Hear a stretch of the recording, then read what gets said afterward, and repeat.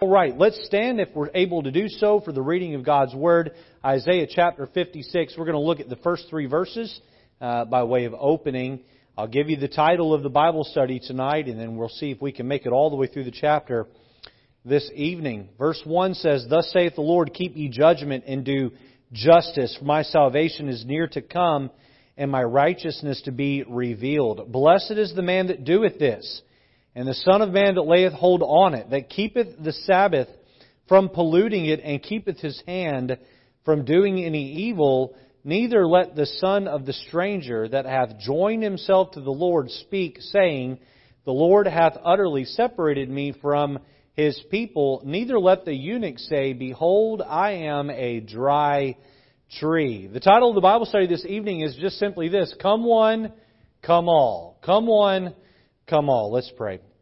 Thank you, Father God, for the Bible. Thank you for its richness, its depth. It is a source that is so profound and deep, we'll never get to the bottom of it. It really is unsearchable in its riches. Thank you for it. I pray, God, tonight that you would encourage us with the Bible, challenge us with the Bible, and Lord, help us to see truths in here tonight that will help motivate us to be more like you. We can't wait till we get to heaven one day and are made perfect in your righteousness and fully understand that sanctification and even one day that state of glorification. Until then, Lord, help us to be faithful and consistent with our Bibles. Help us to grow. Help us to set sin to the side. And Lord God, help us to love one another. In Jesus' name we ask all these things. Amen. You may be seated. Well, Isaiah 53 is a pivotal chapter, an important chapter in the book. And we spent several weeks looking at the 53rd chapter of Isaiah, the prophecy of the crucifixion of the Messiah, who we now know to be the Lord Jesus of Nazareth. And then chapter 54 builds on chapter 53 and is focused on Israel. Chapter 54 talks about how Israel is blessed by the fact that the Messiah was crucified and then rose from the dead. Chapter 55, which we just finished up last week, focuses on the Gentile, how the cross applies to the Gentiles. And so we come to chapter 56, and this chapter still building on the crucifixion in 53. Chapter 56 begins with Israel and then works outward toward the Gentiles and even addresses eunuchs and how they fit into the picture of the millennial reign of Christ. One day, King Jesus will rule and reign from Jerusalem's throne, and the Old Testament law that was built upon by Jesus with the New Testament covenant will be fully realized and understood. Jew and Gentile will live together and worship King Jesus. Now, only the Jews will live in Israel and in Jerusalem, but the Gentiles will travel in and out. The believers will, worshiping our Lord and Savior. What a great day that's going to be. So let me just quickly, before I get into the outline, let me give you a breakdown of the chapter broadly, and then we'll get right into the notes we have prepared this evening. As I like to do with this, when we go through a chapter at the very beginning, is let's notice where the paragraph markers are. If you have a Bible with paragraph markers, you look down there and you'll notice that the Bible here is divided up. This chapter is divided up into three paragraphs. Paragraph 1 are verses 1 and 2. You see a paragraph marker there beginning at verse number 3. And so verse 3 down through verse 8 is the second paragraph of the chapter. And then the third paragraph is verse 9 down through verse 12. And so broadly, this is an invitation to all. You may remember that when Jesus came into the world and He grew up there in Nazareth, had His ministry there out of Capernaum, who did He call to Himself? He did not call the elites. He did not call the polished. He did not call the educated. He called fishermen. He called tax collectors. He called zealots to follow Him. And of this ragtag group of outcasts, He turned into men who would turn the world upside down with the gospel. And we see some of that same theme here this evening is that, yes, while God does call the Jews, He also calls those who would have been considered the outcasts of society to follow Him. So here is the breakdown. Verses 1 and 2 talk about our behavior as we await Christ's coming kingdom. Verses 3 through 8 talk about those who are invited to participate in that kingdom. And then verses 9 through 12 talk about those who are poor leaders as we await Christ's coming kingdom. So let's jump in and look at those first two verses right off the bat. Point number 1 tonight is this: the integrity God desires. If you're taking notes, you can fill out the blanks there on the back of your prayer bulletin as we go. The integrity God desires. Let's look at chapter 56. Let's look at those first two verses and read them together, and then we'll begin to slowly dissect this and parse and take apart. Look at verse 1. Thus saith the Lord, keep ye judgment and do justice, for my salvation is near to come, and my righteousness to be revealed. Blessed is the man that doeth this, and the Son of Man that layeth hold on it, that keepeth the Sabbath from polluting it, and keepeth his hand from doing any evil. So, we get here that God requires of us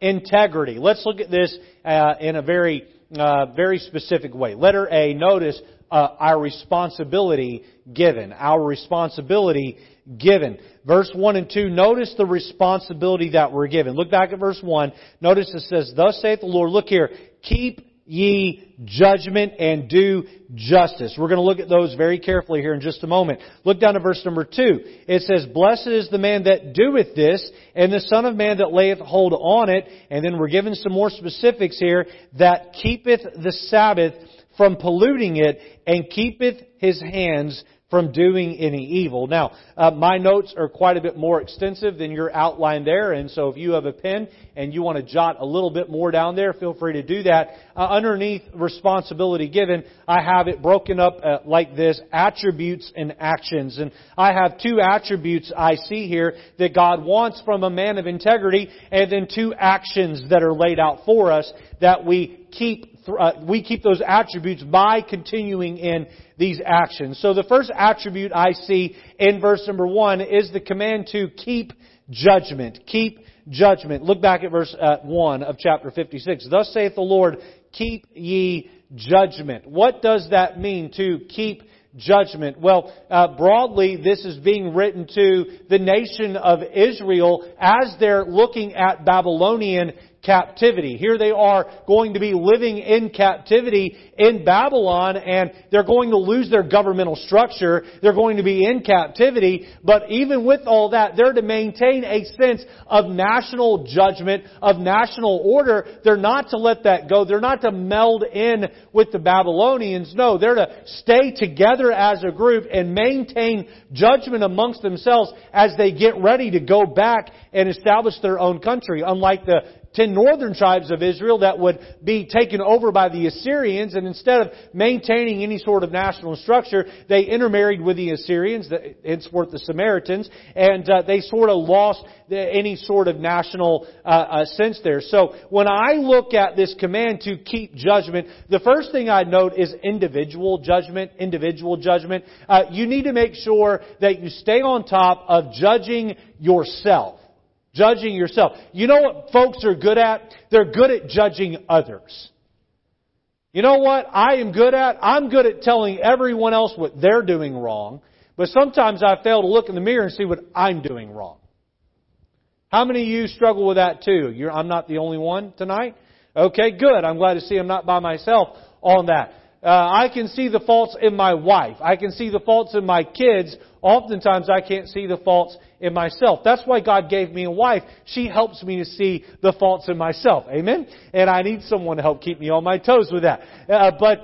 Listen, as a pastor, it is my duty to help people to grow. And I am called to judge folks and help them to see where they're coming short and where they can grow. But if I fail to be hard on myself, if I fail to judge myself, if I fail to challenge myself, I am useless in helping anyone else to grow. And I want to say tonight that the very first thing you need to do with keeping judgment is keep judgment with yourself. Learn how to hold yourself to a standard that is in line with the Word of God. And when you're falling short, don't wait for a pastor to ring your bell from the pulpit or the Spirit of God to ring your bell in Bible reading. When the Spirit of God pokes you inside and says, hey, that's not quite right, you need to get proactive in getting yourself in line with God and the Word, because inside of God's Word, inside of God's will, we find peace. Boy, we need people in our church who will judge themselves. You know what I found is that if you're hard on yourself, very little reason for anyone else to be hard on you. I remember going in and sitting in the school principal's office my first year as a school teacher, and I had been outside playing football in the parking lot, on an asphalt parking lot with some teenage boys. You say, well, that was foolish. Yes, it was, because I got a concussion at some point that year from being two-hand shoved headfirst onto the asphalt. But I didn't learn my lesson. Earlier in the year, we were playing two-hand touch football, and I got pushed, and to brace myself, I put my hand out and ran my hand through someone's tail light. I didn't cut myself, but I broke their tail light. And oh boy, I felt awful about that. So I went and sat in the principal's office and I owned the whole thing, and I apologized to the principal. I was really beating myself up, and that principal, he looked at me and he said, you know what? You're being so hard on yourself. I don't think there's really much more for me to say here. Go forth and sin no more. And I left the office there without a single reprimand, because I had reprimanded myself. We need individual judgment, but furthermore, we need institutional judgment. Institutional judgment, whether you are a husband or an employer or maybe a mother of children with children, small children at home or teenage children at home. Maybe you are a leader in some God-given way. Maybe you hold political office, which is, we saw a couple of weeks ago, Romans 13, instituted by God. It is your place when you're put over people to lead. It is your place to judge. You are to keep judgment. Parents that let their kids run around and do whatever they want, they're not keeping judgment. Pastors who let sin go under their nose and they don't address it and deal with it, they're not keeping judgment. Husbands who let their wives live however they want without any sort of correction, they're not keeping judgment. What I am saying may not be politically correct, but it sure is biblically correct. We need men and women who have God-given authority, employers who let things go unchecked under their purview, or government leaders who let things go unchecked under their purview. We need folks who stand on the Word of God and keep judgment from the Word of God. And by the way, this is the book of morality by which we get truth. We derive truth in order to judge by. I know that many of our governmental institutions right now are struggling with any sort of moral backing, because they have sort of thrown the Bible out in a lot of ways. But if you go to the Supreme Court of the United States today and you walk in there, do you know what's etched on the walls of the Supreme Court? The Ten Commandments. The Ten Commandments. You know why? Because our ability to judge is derived from God and His Word, and through that we judge. So our responsibility given, we're told here, we're to keep judgment. Notice back in verse number 1, not only are we to keep judgment, but look at verse 1, keep ye judgment, and notice this next one, and do justice. Do justice. Now that word justice is derived from the same word we get righteousness. In fact, the Spanish word translated righteousness is the word justicia, which also is our word for justice. And so the idea of justice, doing justice, is the idea of doing right, of righteousness. And I have commonly defined righteousness as right standing with God, being in right standing with God. I want my children to be in right standing with me. There are times with teenagers in the home where there is something in the air between me and that teenage child, and maybe they don't want to talk to me, or they're avoiding me, or there's some spirit of rebellion there. And then there are other times where that spirit is removed and there's a strong, intimate relationship there. I'm not only describing the relationship of a teenager and a parent. Oftentimes I'm describing our relationship with God, because we're not always ready to go running in the presence of God and talking to Him. Can I tell you what I think the number one preventer of prayer is in the Christian church today? It's personal sin. You see, when you have personal sin in your life, you don't want to stand in the presence of God. Because you know you're not right with Him. And you can't hide it from Him. But when we confess our sin and we forsake our sin, what's the Bible tell us? He is faithful and just to do what? To forgive us our sin.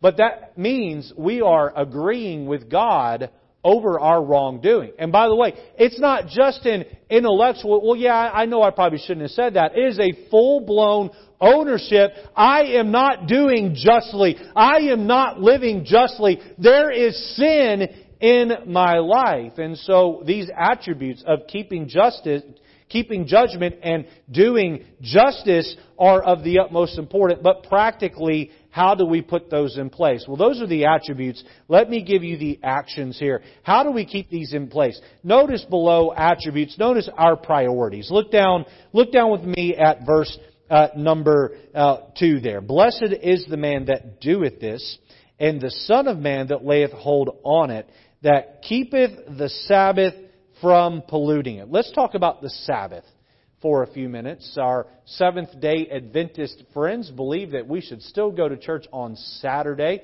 We don't do that here. We're a Baptist church, and we don't hold to that interpretation of the Scripture. Let's take just a few minutes here and talk about the Sabbath, and then talk about where we're at today and where we will be in the millennial reign, and how all this ties together with Isaiah 56. Turn over with me, if you will, to Colossians chapter 2. Colossians chapter 2. While you're turning there, let me remind you what was written in Exodus chapter 20, verse 8, with the giving of the Ten Commandments, where God told Moses, remember the Sabbath day to keep it holy. Now, the Sabbath day is the seventh day of the week, and on our weekly calendar as we keep it, that would be our Saturday. That's why the Seventh-day Adventist crowd goes to church on Saturday. They're trying to remember the Sabbath day as is given in the Ten Commandments. Where did the idea of the Sabbath day come from? Well, we know that God created the earth in 6 days, and on the seventh day He rested. By the way, God did not rest on the seventh day because He was tired, because God doesn't get tired. He's God. He rested on the seventh day to give us an example of rest. We also know that Jesus is our rest. Come unto me, all ye that labor and are heavy laden, and I will give you rest. Matthew chapter 11 tells us, and we know that God is rest, and He demonstrated for us rest, and He commanded a day to be taken of rest, Sabbath day. And so in the Old Testament covenant, in the Old Testament law, it was the seventh day, the Sabbath day, where they rested. However, in the New Testament, we know that Jesus rose from the dead on the first day of the week, and the believers would gather on the first day of the week, book of Acts, and they would worship the Lord, celebrating the fact that Jesus was alive.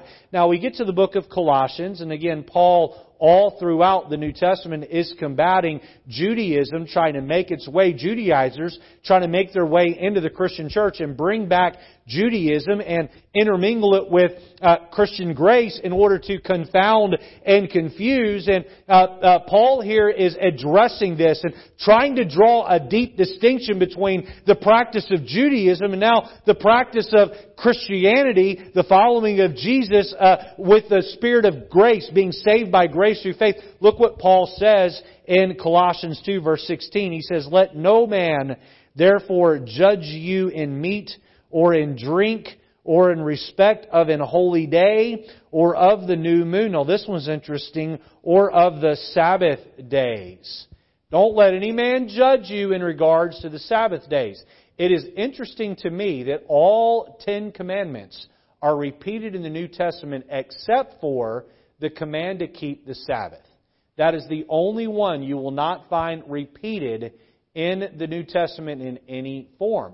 But we are told here that you're not to let any man judge you in regards to the Sabbath day. Furthermore, Jesus came on the picture and He upended the Sabbath day by allowing His disciples to pick corn out of the field there and eat, or pick wheat out of the field there and eat on the Sabbath day. He said, I am Lord of the Sabbath. Jesus is our rest, and I believe there's still a command in Scripture for us to rest, but during the church era, we're not judged by the Sabbath day. We are to go to church on the first day of the week. But here is the question. Is God done with the Sabbath day? Is the Sabbath day a relic of the Old Testament, or is the Sabbath day yet still going to be in play in the future? Well, the next verse of Colossians 2 seems to shed some light on that. Look at verse 17. Speaking of meat and drink and holy days and new moons and Sabbath days, look at verse 17. Which are a shadow of things to come, but the body of Christ.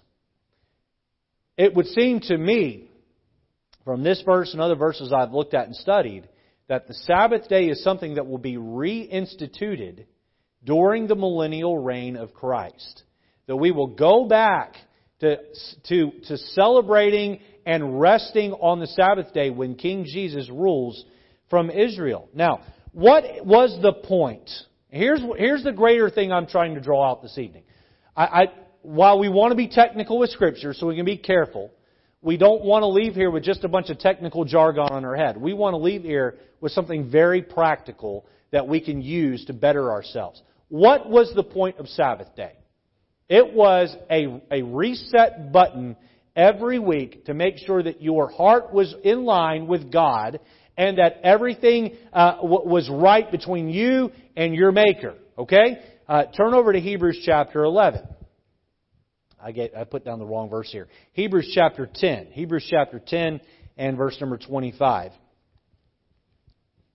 Turn to Hebrews chapter 10. We're commanded to keep judgment and do justice. And part of the way that they did that was by taking a Sabbath day every week to hit a spiritual reset button and make sure that they were right with God. That was the Jews in the New Testament. Christians have been given the same command. Followers of Jesus have been given the same command in the New Testament. Look at verse 25. Not forsaking the assembling of ourselves together as the manner of some is. Now, the forsaking of ourselves together, the assembling of ourselves together, we know this to be the local church. All right, everybody listen. I had someone say to me, show me a verse in the Bible where the local church is commanded. And I said, I can take you to a variety of verses, but did you know that the book of Romans was written to the local church at Rome? And the books of Corinthians were written to the local church at Corinth. Okay? Ephesians to the local church at Ephesus. Half of your New Testament was written to local churches. God is a fan of the local church. He is pro-local church. We need to be plugged into a local church. Look at verse 25 again. Not forsaking the assembling of ourselves together. You know what that means? That means you're to find a body of believers and you are to assemble with them. Now what comes from that? Look here. But exhorting one another. Exhorting. You know what that means?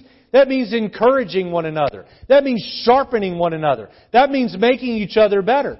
But and so much the more as ye see the day approaching. Let's see here. Turn over with me. Oh no, we're going to do that one in just a minute here. Our priorities. Now, Pastor King, my friend in ministry, mentor in ministry, he was here for our couples conference and then stuck around to preach the following Sunday. And he made this statement when he preached in church.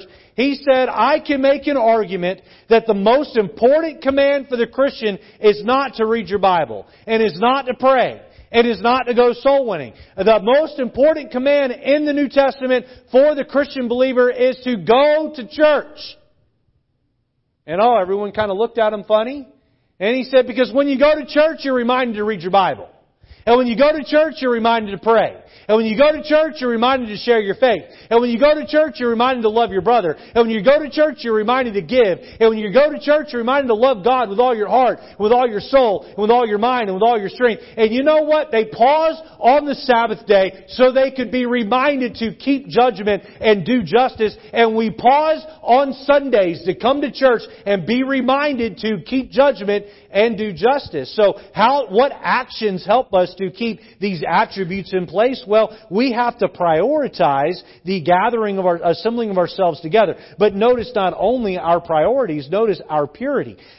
Speaking about our actions, we need to be pure in our behavior. Turn over to Galatians chapter number 6. Galatians 6. By the way, while you're turning there, why did the Israelites end up in bondage for 70 years in Babylon?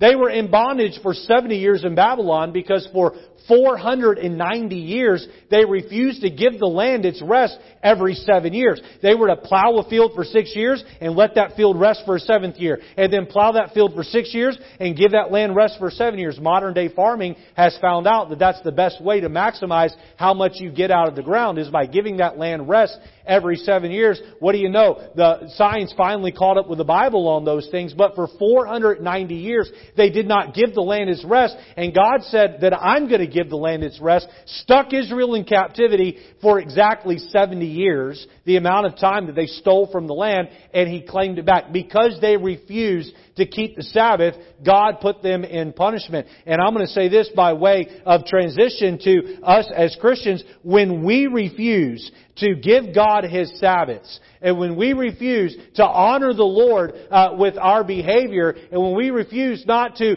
give the Lord back Sundays, here's what we run into. We run into a place where we steal God's hand of blessing off our lives because we're no longer doing justice or keeping judgment and doing justice. We lose our bearings. I can't tell you where I would be if it wasn't for church. I can't tell you. I have no idea how bad it would be for me. You say, well, I don't need church. And I'm preaching in the choir tonight. It's Wednesday night. If you're here, it's because you're ultra devoted to church. And I'm grateful for that. But you know what? If it wasn't for church, I'd believe all kinds of crazy things. I'd be picking doctrine out of a tree over here and more doctrine out of a tree over here. Who knows? Maybe I wouldn't even be reading my Bible or believing in God whatsoever. Have you heard of this new category of religious affiliation called nuns? Nuns. Not N-U-N, but N-O-N-E. Nuns. These are people who say, well, I'm not saying there is a God, but I'm not saying there isn't a God. I'm just saying I don't care. Nuns are growing. Category of nuns are growing in our country. And you know what? That's probably where I would be if it wasn't for faithful, regular church attendance throughout my life. I've been hurt at church. If you've gone to church, you've gotten hurt somewhere along the way. Someone's mistreated you. Someone's called you a name. Someone's looked at you funny. Someone said something that hurt your feelings. I've been kicked out of churches before over various things that were completely unfair and wrong. But at the end of the day, church has done so much more for me than it has hurt me. And you know what? We go to church and we're reminded to keep judgment and do justice or live righteously. Our purity. Look at Galatians chapter 6. Look at verse number 1. The Bible says, Brethren, if a man be overtaken in a fault, you which are spiritual, restore such an one in the spirit of meekness, considering thyself, lest thou also be tempted, bear ye one another's burdens, and so fulfill the law of Christ. For if a man think himself to be something when he is nothing, he deceiveth himself. There have been a handful of times where I've sat across from a Christian brother and he put his finger in my face and he said, you're wrong. What you're doing is wrong. And you need to stop. And you know what? He did it because he loved me and cared for me. And you know where I met that person? At church. At church. And I'm thankful that I had someone who could correct me when I was wrong. You know what the more common... Turn over to 1 Thessalonians chapter 5. You know what the more common situation has been for me throughout my life is I have gone through hardships and struggles. And I've had many of you come along my side and help me bear that burden as I've gone through life struggles. I remember when I had COVID a couple of years ago, and I was sick in bed, borderline going to the hospital. I got some medical treatment about halfway through that turned the tide for me. because I was on a downward slope of being very, very sick and probably being in the hospital had it not been for the medical help I got. And I remember daily having many church members, many of you in here, text me and check up on me and see how I was doing. But you weren't just texting me. You know what many of you were doing? You were praying for me. How many of you here have ever had a hard time in your life and you had a brother or sister in Christ come along your side and just kind of help you carry the burden? You know what? That's what church is great for. And it helps us to stay pure. It helps us to put that righteousness into practice. Look at 1 Thessalonians chapter 5. Look at verse 9. For God hath not appointed, and again this is written to a local church at Thessalonica, for God hath not appointed us to wrath, but to obtain salvation by our Lord Jesus Christ, who died for us, that whether we wake or sleep, we should live together with Him. Look at verse 11. Wherefore, comfort yourselves together and edify one another, even as also ye do. Now, we're going to get into verse 11 in just a minute, but I just want to say this before we get, or rather, we're going to get into verse 14 in just a moment. But I just want to say this before we move on. You are just as sinful at your core as I am. You are just as capable of falling into the pit of depravity and sin as I am. There's nobody here that's above it. And we all want to come to church and act like we've all got it together, but deep down inside, you struggle with pride and sin just like I do. And you struggle with lust just like I do. And you struggle with temptation just like I do. And you know what? The only way that you're going to stay pure and the only way that I'm going to stay pure is that if we're around other Christians who can help us make sure we stay on the right path. You know what church is good for? It's good because it takes the standard of the Word of God and it holds it high and says, this is where we need to live, and this is who we need to be, and this is how we need to behave. And it pushes hypocrisy away from us. How is it that we keep justice and do judgment? Well, we have church every Sunday and at this place every Wednesday to help hold that standard high and help us hit reset buttons. And we have church to help us not only with maintaining the right priorities in life, but keeping a heart that's pure. Look at verse 14. We see here yet the point of coming to church and sharpening each other. Look here. Now we exhort you. There's a pushing, a motivating, and encouraging here. Look here. Brethren, warn them that are unruly. That means if someone's doing wrong and you love them, lovingly and meekly get in their face and challenge them a little bit. Comfort the feeble-minded. Support the weak, but be patient with all men. And that is how we stay pure. Now, that is the responsibility given. Let's go back to chapter 56 and verse number 1, and let's see the reward that's guaranteed. The reward that's guaranteed. Look at chapter 56 and look at verse 1. Keep ye judgment. Thus saith the Lord.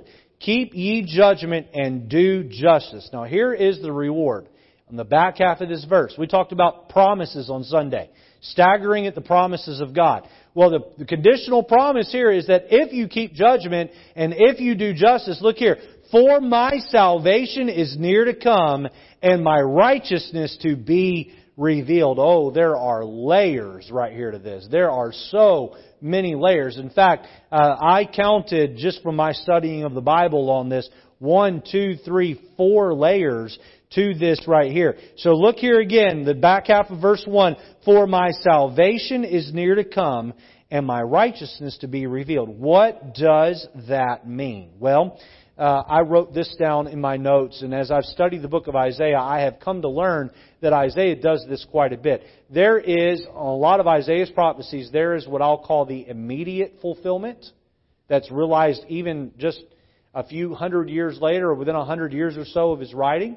And then there is the ultimate fulfillment. Immediate fulfillment, ultimate fulfillment. A lot of Isaiah's prophecies are double prophecies or more. And so here, what does He mean by my salvation is near to come and my righteousness to be revealed? Well, remember, this was written in prophecy of Israel's captivity into Babylon. And so what did He mean by salvation being near? Well, for those sitting in Babylonian captivity, salvation meant the reestablishment of Jerusalem. And we know that that's exactly what would happen, is that King Cyrus would rise to power and he would send the Israelites back in 4 different waves. They would go back to Jerusalem, and eventually Nehemiah and Ezra would go back and they would rebuild the walls. They would rebuild the temple. Joshua, the first high priest, being back reestablished, and they would get rid of sin, and they would realize the salvaging of the city of Jerusalem and the reestablishment of King David's city there. But what else did that mean? That would have been the most immediate fulfillment of salvation being near and righteousness being revealed. But how about for all of humanity? Well, we know that that would be referring to the incarnation of Christ. John 1, the Word being made flesh and dwelling amongst us. And we know that that would not only be Him being made flesh, but Him laying down His life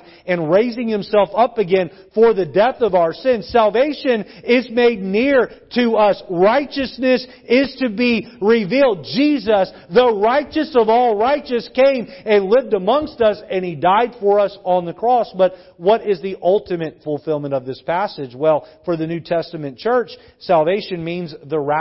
That's the next event on our timeline here, where Jesus is going to come back and the trumpet's going to sound, and the dead in Christ shall rise, 1 Thessalonians 4. Then we which are alive and remain shall be caught up together to meet the Lord in the air. How many of you would like Jesus to come back tonight? Anybody okay with that? I'm ready for Him to come back tonight. And I would love that. Listen, there's nothing here holding me back from the desire. I would love to see my Savior's face this evening. Maybe I'll be driving to New York City to get the Ordonez's, and I'll go shooting up to the sky, and the Ordonez van will go in the ditch. I don't know what's going to happen, but I don't want anybody to get hurt. But Jesus is going to be coming back, I believe, very, very, very soon. And that day is coming. But what else is the ultimate fulfillment of salvation being near to us and righteousness being revealed and this reward being guaranteed? Well, this one's excited. For the tribulation saints and the persecuted Jews, salvation will mean the second coming of Christ. The Revelation 19, the battle of Megiddo, the defeating of the Antichrist and the enemies of the world, and the establishment of the millennial reign, and the 1,000 years that Jesus will rule right here on this earth. Salvation will be made near to us, and righteousness will be revealed as the Old Testament and New Testament completed together. And the laws given out there in Matthew 5, 6, and 7 will become the laws of the land that all of us will follow, and that Jesus Christ, King Jesus, will put into place. What a day that will be when Jesus is King of this earth and then King over all of eternity. So we see here the reward that's guaranteed. Let me just say that Jesus coming and His death on the cross is the realization of the righteousness revealed. Aren't you glad that Jesus died for you? Aren't you glad He rose from the dead and He's alive forevermore? And I just want to say this, that when Jesus comes back, I want Him to find me with the right attributes in my life. I want Him to find me doing my best to keep judgment. I want Him to look at me as a father and as a husband and as a pastor and say, He did His best to keep judgment. He did His best to do righteousness. Is there a sin in your life right now that you know is wrong, that you're holding on to and you won't let go? Is there a sin that's there? If so, you need to get going to war, and you need to conquer that thing. And you need to make sure that your heart is ready. Now, in closing, and we'll pick up point 2 here the next time we meet on a Wednesday night. In closing, I sure would hate for Jesus to come back and catch me in a temperous rage, yelling at my spouse or my kids. I sure would hate for Jesus to come back and find me in a moment of lust or covetousness or in a carnal, fleshly spirit of lying. Boy, I want Jesus to come back, and I want to look Him in the eye, and I want to behold the one who loved me, and I want to be at peace with Him. Now, all of this, when we see Jesus, you're going to realize just how sinful we are. But are you dealing with sin that you know is evident and obvious in your life? Or have you just laid down and let that run you over and continue to be a problem in your life? We need to make sure our priorities are right. We're consistently following the right priorities, and that our hearts are pure before God. Amen? Well, let's stand together for a word of prayer, and then we're going to be dismissed this evening.